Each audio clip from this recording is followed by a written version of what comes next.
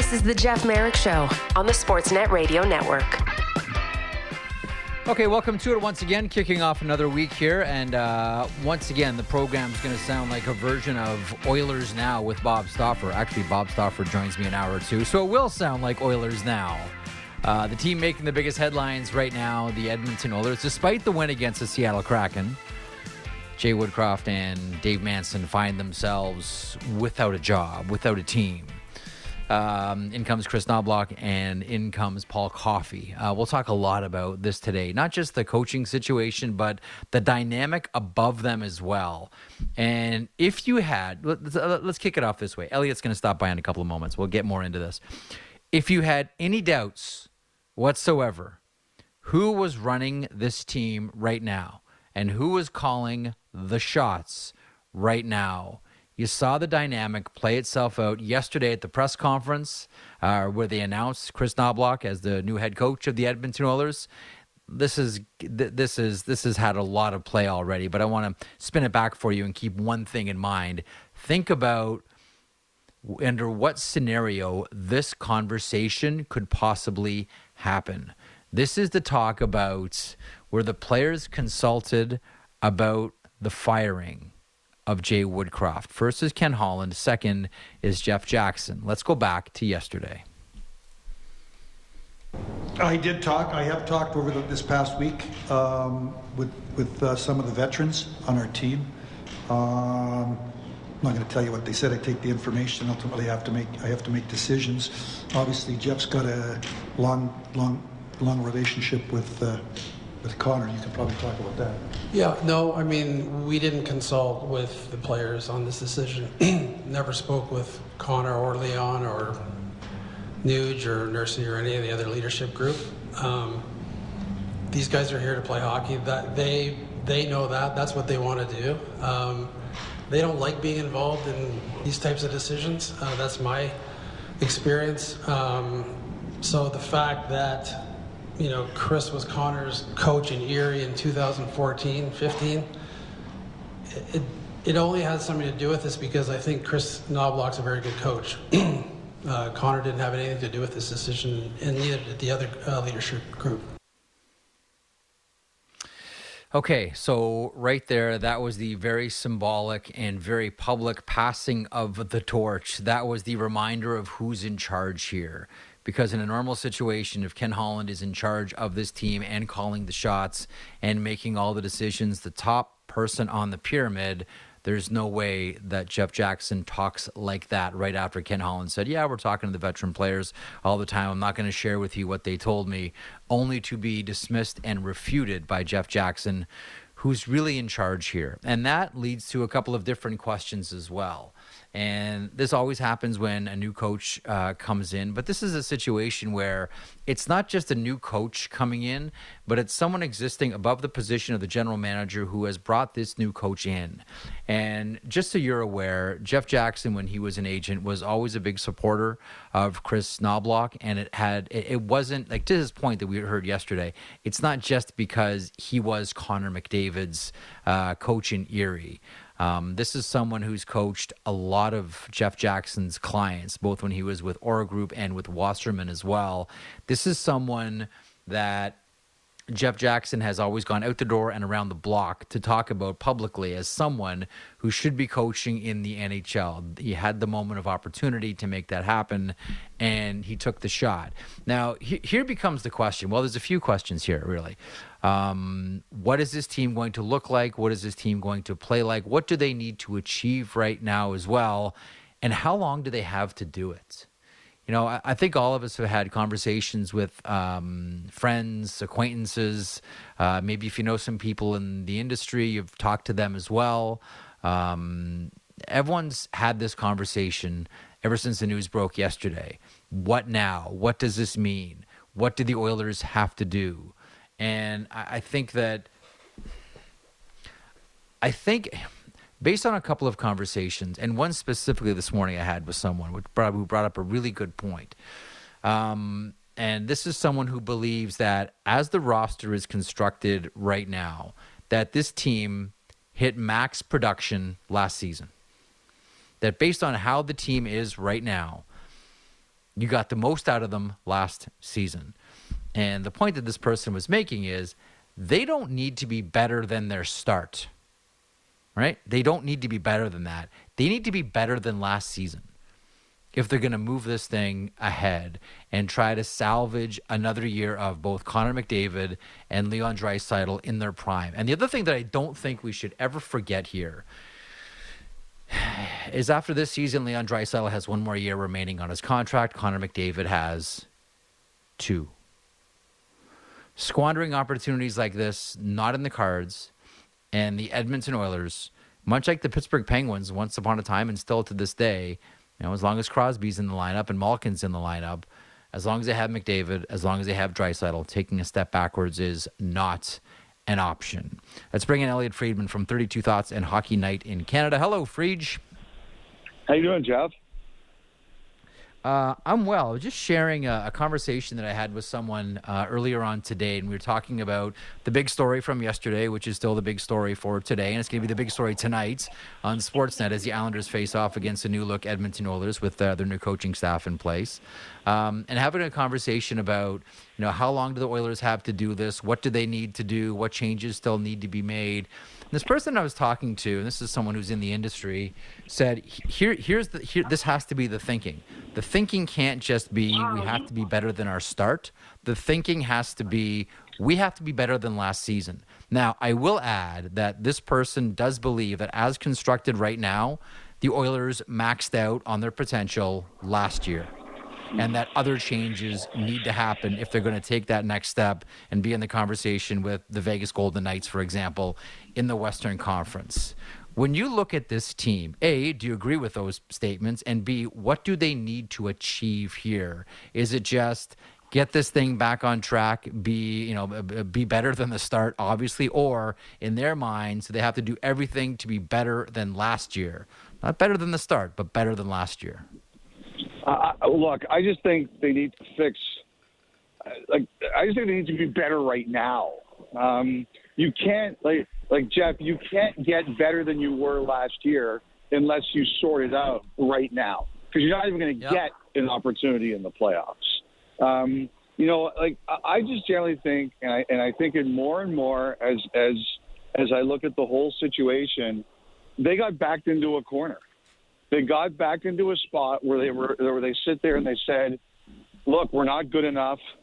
The one thing is, if you look at the Oilers, everything is going wrong, even the power play. And that's you would sit there and you would think, no matter what, the power play would be good.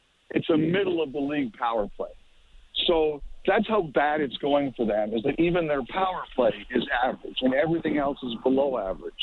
And you sit there, you say, "Oh my! If we don't turn this around fast, we're not going to make the playoffs." We sent a goalie down. We're trying to make a trade. We can't make a trade.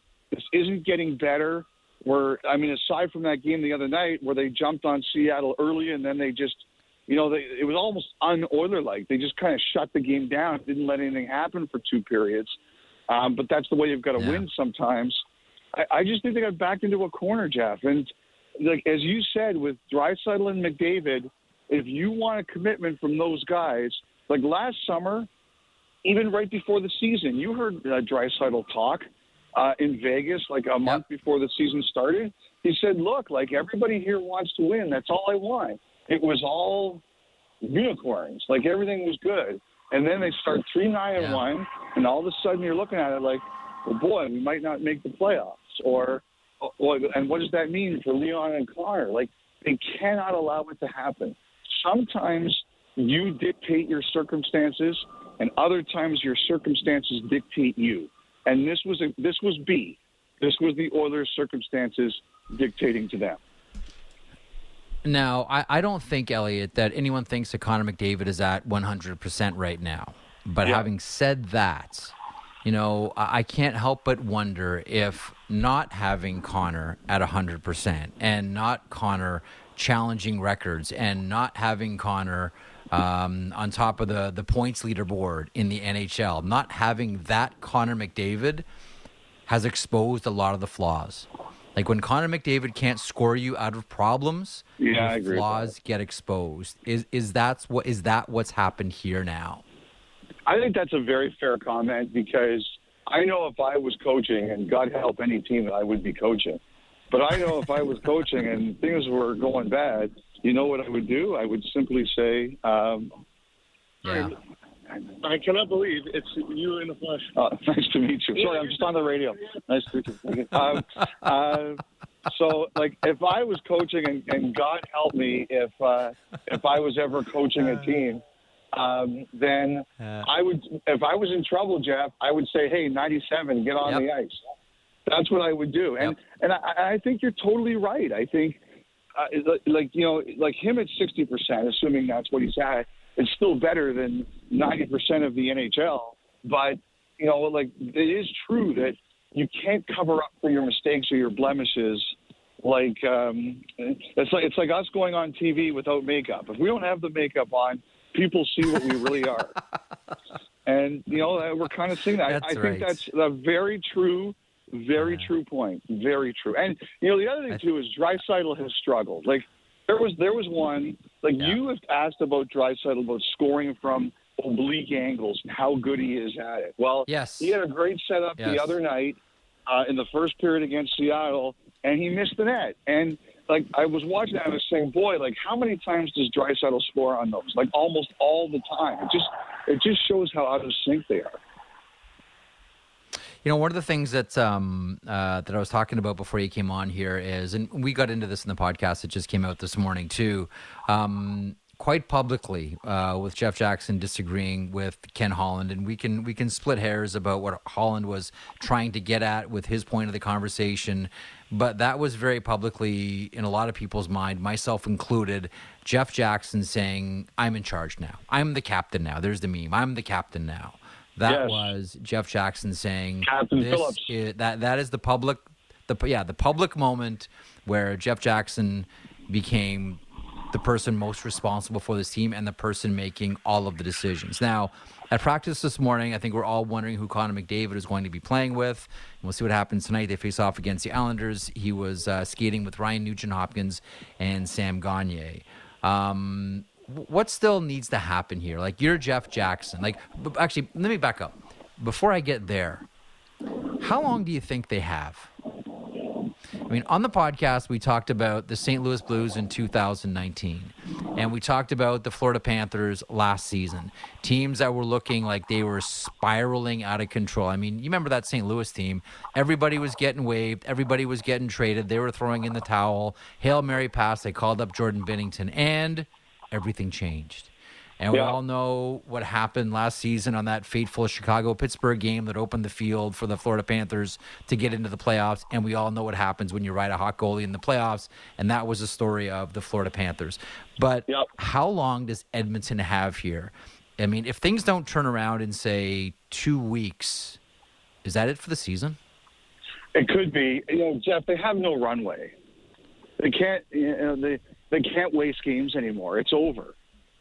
The odds are, you can use my stat, which is the November 1st stat, or you can use the American Thanksgiving stat, which a lot of people look into and is a week and a half away. We're there. It has to start now. They've got no bank. They've banked up no money. They're at the poverty line when it comes to the playoffs, and they don't have 2 weeks. They have to go now. And the one thing I want, I agree with you about, this is Jeff Jackson's organization now.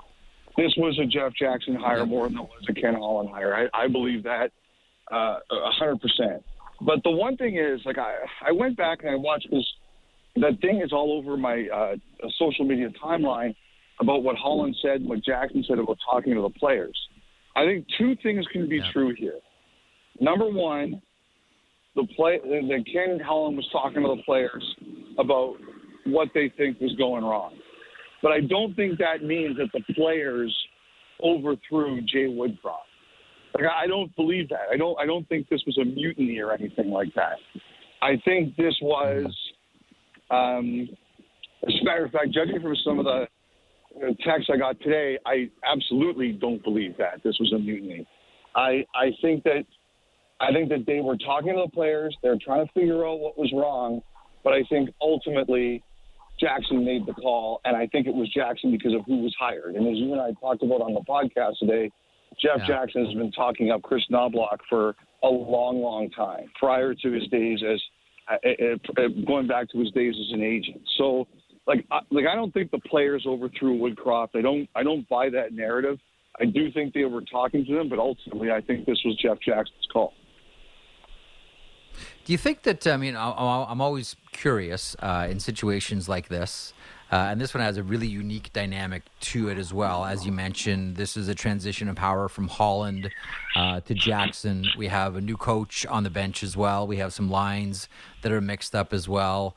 How much do we, starting tonight in this game against the New York Islanders, start to see who Jackson's guys are and who Holland's guys were? I mean, you think of a player like Vincent Desharnais, for example. Woodcroft had him in Bakersfield, always a big supporter. Holland was always a big supporter as well. There have been teams, as you know, that have knocked on Edmonton's door for Vincent Desharnais, and they've always said, no, not interested. I think people have wondered about Evander Kane. Toronto tried as well. I think there's been some speculation that other teams came knocking for Desharnais last season as well. And I think we wonder about Evander Kane. I mean, that was a calculated risk that Ken Holland took once upon a time. I don't know if there's necessarily a question here other than, what do you expect we'll see? Tonight is game one, then they'll play Seattle, and they have Tampa and Florida on the horizon as that Florida trip kicks off on the 18th. What do you think we start to see tonight by way of which way the wind is blowing? Who are the Jackson Knobloch guys, and who were the Holland Woodcroft guys? Well, I think it's a really good question. I don't know if you're I always do look at that. I always check the first game or two under a new coach and say, okay, whose ice time is up and whose ice time is down. I think that's a pretty normal thing to do. The thing I expect to see the most tonight is kind of that new coach bounce, right, Jeff? Teams talk about if you get that bounce when you bring in someone new. I think it sends a jolt through your team. So I expect to see that tonight. Things aren't going that great for the Islanders either. So it's not like they're not going to be desperate. So you expect to see an intense game between two desperate teams. The one thing about the Oilers, though, and Holland alluded to this the other day, it's not like they've got a lot of depth. Like a lot of other teams in this tight cap world, it's not like they can really bench people, or not like they really have a lot of room to fool around with their roster. So I am curious to see about that tonight, but generally the Oilers got to go with who's there because there aren't that many other options. It's a great one for the Rogers Monday Night Hockey crew, led by David Amber. Justin Williams, by the way, who's part of that crew, drops by in hour 2 here on this program. Elsewhere around the NHL, I do want to ask you about the Rangers here. The thing I'm most upset about the Oilers is they're making me watch David Amber tonight. David was there for Connor McDavid's first game, as I mentioned, and you well know, the game against the St. Louis Blues that Thursday, and now he's got Connor McDavid with his junior coach behind the bench and a couple of new line mates as well. So we shall see what happens tonight. One thing really quickly, we've talked a lot about Jaromir Jagr over the years, and why not? Finally, and we talked about this last year at the Winter Classic with Phil Bork, who spoke quite emotionally about Jagr and candidly about conversations he's had with 68 and getting his number retired. That'll finally happen, as we find out, February the 18th in the game against the Los Angeles Kings. There are only 2 retired numbers for the Pittsburgh Penguins right now. One day Crosby will, probably Malkin as well. Mario Lemieux, 66, and Michel Briere, number 21. Jagr becomes number 3. Just a quick thought on this finally happening. Bork told us that Jagr didn't want this to happen until he was finally done and retired, and then move on and take this next step. Just to have a quick thought on Jagr getting his number retired by the Penguins. Well, I'm happy to see it. I sent a note to Phil when that was announced, because obviously he was a guy who played a huge role in it, and I really was appreciative that you shared the story last year, Jeff, about how basically he was sent to the Czech Republic to try to broker the peace and get it done. You know, look, it should happen. You know, his numbers should be retired in Pittsburgh. I don't think anybody's going to debate that. You know, I think the thing it reminds me a lot of, and I think about this a lot, and we've talked about it before, it's that, you know, very few of us get to write our own departures. And that happens a lot in sports. Yep. It certainly happens a lot in media. Like, you know, I've been around long enough, like 30 years. I recognize that my career will probably come to an end in a way that I don't like. And that's just the way our business goes. And it's perfectly normal that there's going to be hard feelings. I think that, and I think everybody has to understand that there are going to be hard feelings. I think that what everybody has to recognize is, how do things change over time? And, you know, what Jágr has shown to me is he's a human being of incredible pride. Things that are meaningful to him are very meaningful to him, as judged by the fact he's basically still playing at 50 to keep that team alive. Yeah. You know, like, I can't say I'm not surprised. I can't say I'm surprised that, you know, this lasted as long as it did. But I'm glad someone could change his mind. Like there's, you know, Jeff, we're lucky. We're lucky in our business. We get to go to games, you know, basically for free. We work and we do our jobs, but we get to go in and see things that are incredible to see. Like, that is a night that I would gladly fork out whatever it would cost to go. Because I think the emotion in that building is going to be incredible that night. Like, there's sometimes you walk into a building, and even if it's empty, you feel the energy. You know, this is going to be a big night, a big game, or a big event, or whatever it is. That's going to be one of those nights. That's going to be, you know, and I always go back and I always do wonder, like, part of the vitriol coming out of the Penguins organization towards Jágr, you'll recall when he came back from the KHL and was choosing his NHL team, it was going to be Pittsburgh, and then at the last moment it wasn't, and it was the team across the state. And that one, I can't help but thinking, like, if he would have just come back and played for the Pittsburgh Penguins and not gone to Philadelphia, how much different things would be. And Phil Bourque might never have had to go to Czech Republic to try to broker a new relationship and salvage the severed ties between the two organizations. Okay, a couple of things really quick, shotgun style here. Alexis Lafreniere, 2 goals yesterday. For the New York Rangers, they defeat the Columbus Blue Jackets. It takes a shootout, and Lafreniere is the guy that scores the game winner. Everything is coming up Lafreniere right now for the New York Rangers, and I don't think it's a coincidence that putting Lafreniere with Artemi Panarin has unlocked that potential. I know a lot of this has to go to the coach, certainly, but putting Lafreniere with Panarin, we know how, you know, Panarin sprinkles fairy dust everywhere that he goes and all the players that he plays with. And the latest example is right here with Alexis Lafreniere. Do you have a thought on this Rangers phenomenon right now? Well, look, I think it's a great thing for the Rangers because it's unlocked his potential. And, you know, the other thing, too, is when you're given an opportunity, you have to take advantage of it. And the kid's done that. And at the end of the day, that's what matters the most. So what's the old line? You can trade your problem, you can solve your problem, but it's better to solve your problem. And for now, it looks like the Rangers have done exactly that.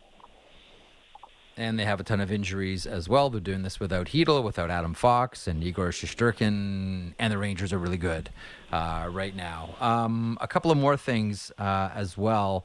The New York Islanders tonight facing off against the Edmonton Oilers, and we've talked a lot about Edmonton, and, you know, for all the right reasons. They just went through a really, really awkward stretch and bad stretch. And this weekend, despite the win against Seattle, this was a tough weekend for that organization. But what about the team at the other end of the rink here? You know, 8:30 Eastern, Rogers Monday Night Hockey on Sportsnet. It's the Islanders facing off against the Oilers. Things have not exactly gone swimmingly for the Islanders.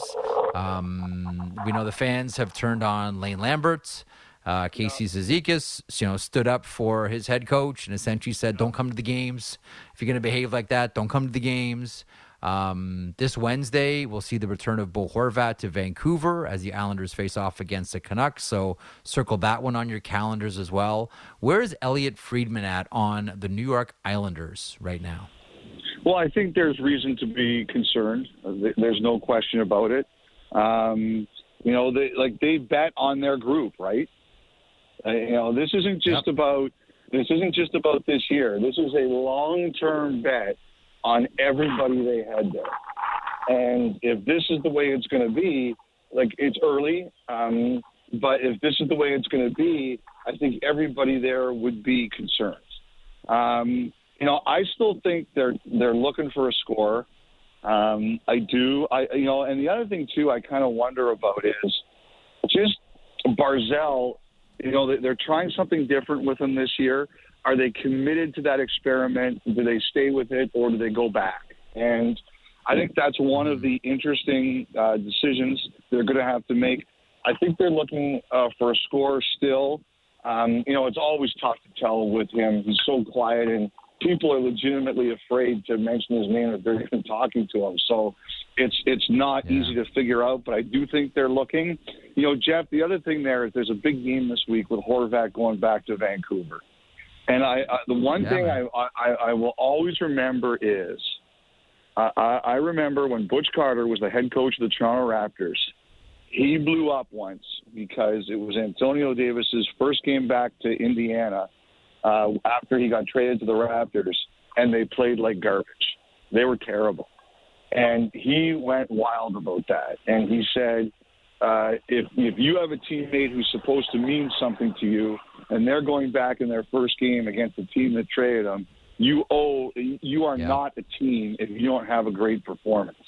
So I always think about games like this. So here's Horvat going back, and they know it's going to be emotional for him.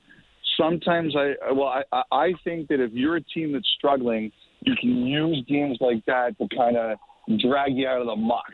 So I'm really curious to see how the Islanders are in Vancouver this week. So a second ago we mentioned Jaromir Jagr. And you can recall when he was playing with the New York Rangers, they tried so many centers with him. They tried Drury, they tried Gomez, they tried Straka. But the one player that he really clicked with, and I always thought it was because this player had the ability to get the puck to Jagr in really difficult positions. Like Jagr wants the puck always, and it's not always easy to get him the puck when he wants it, but there was one guy who could always do that, and that was Michael Nylander. I thought that with the Rangers, Nylander was the best center that Jagr had. Now, here we are with Michael Nylander's son, William Nylander, and his point streak is now at 14.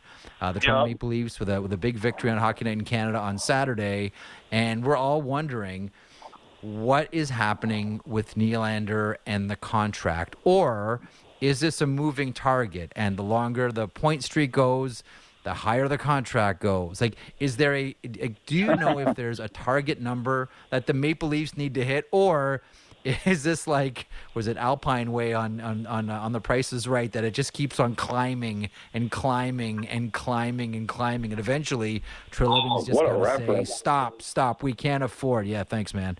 I spent a lot of time sick home from school watching Price is Right as a kid. Wow. Is there a number that he has to hit, or does this thing just keep going up, up, up, up, up?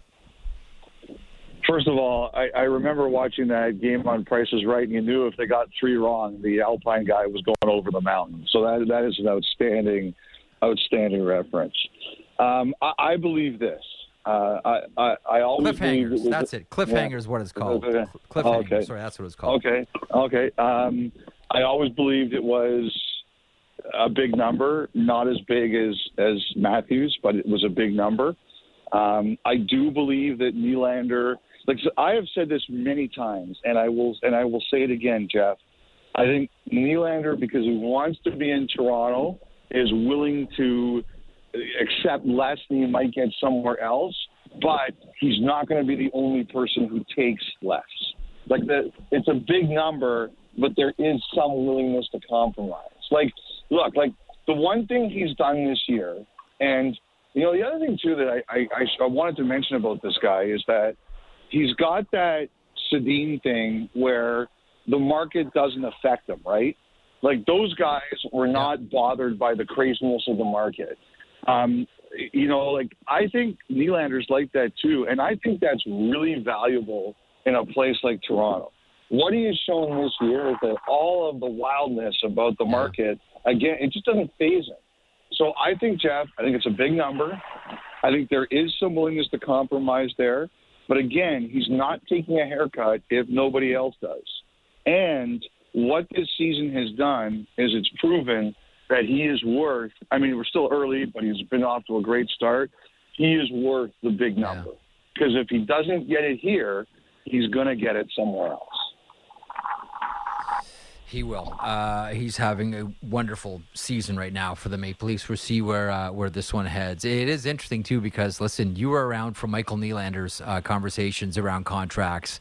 And when you talk about tough negotiators or someone that wasn't going to walk away and leave anything on the table, that was Michael Nylander. He knew what he was worth, and he wasn't taking a nickel less. Honestly, I don't even think it's that, Jeff. I think it's more of, if everybody else is getting market value or close, then he expects you to. All right, on that we'll wrap. Eyes on tonight. It is the Oilers facing off against the Islanders. Justin Williams, part of our panel this evening, will stop by the program here at the top of hour 2. Enjoy the rest of your walk. I hope you brought a Sharpie and some 8x10. Sounds like you were getting swarmed there a couple of moments ago. You enjoy your afternoon, Friedge, and we'll chat tomorrow. I was wearing shorts. Great day. Oh, my goodness. I know, right? Get on the shorts and flops. It's Check's Notes November 13th in Toronto. All right. We'll hit a break on that one.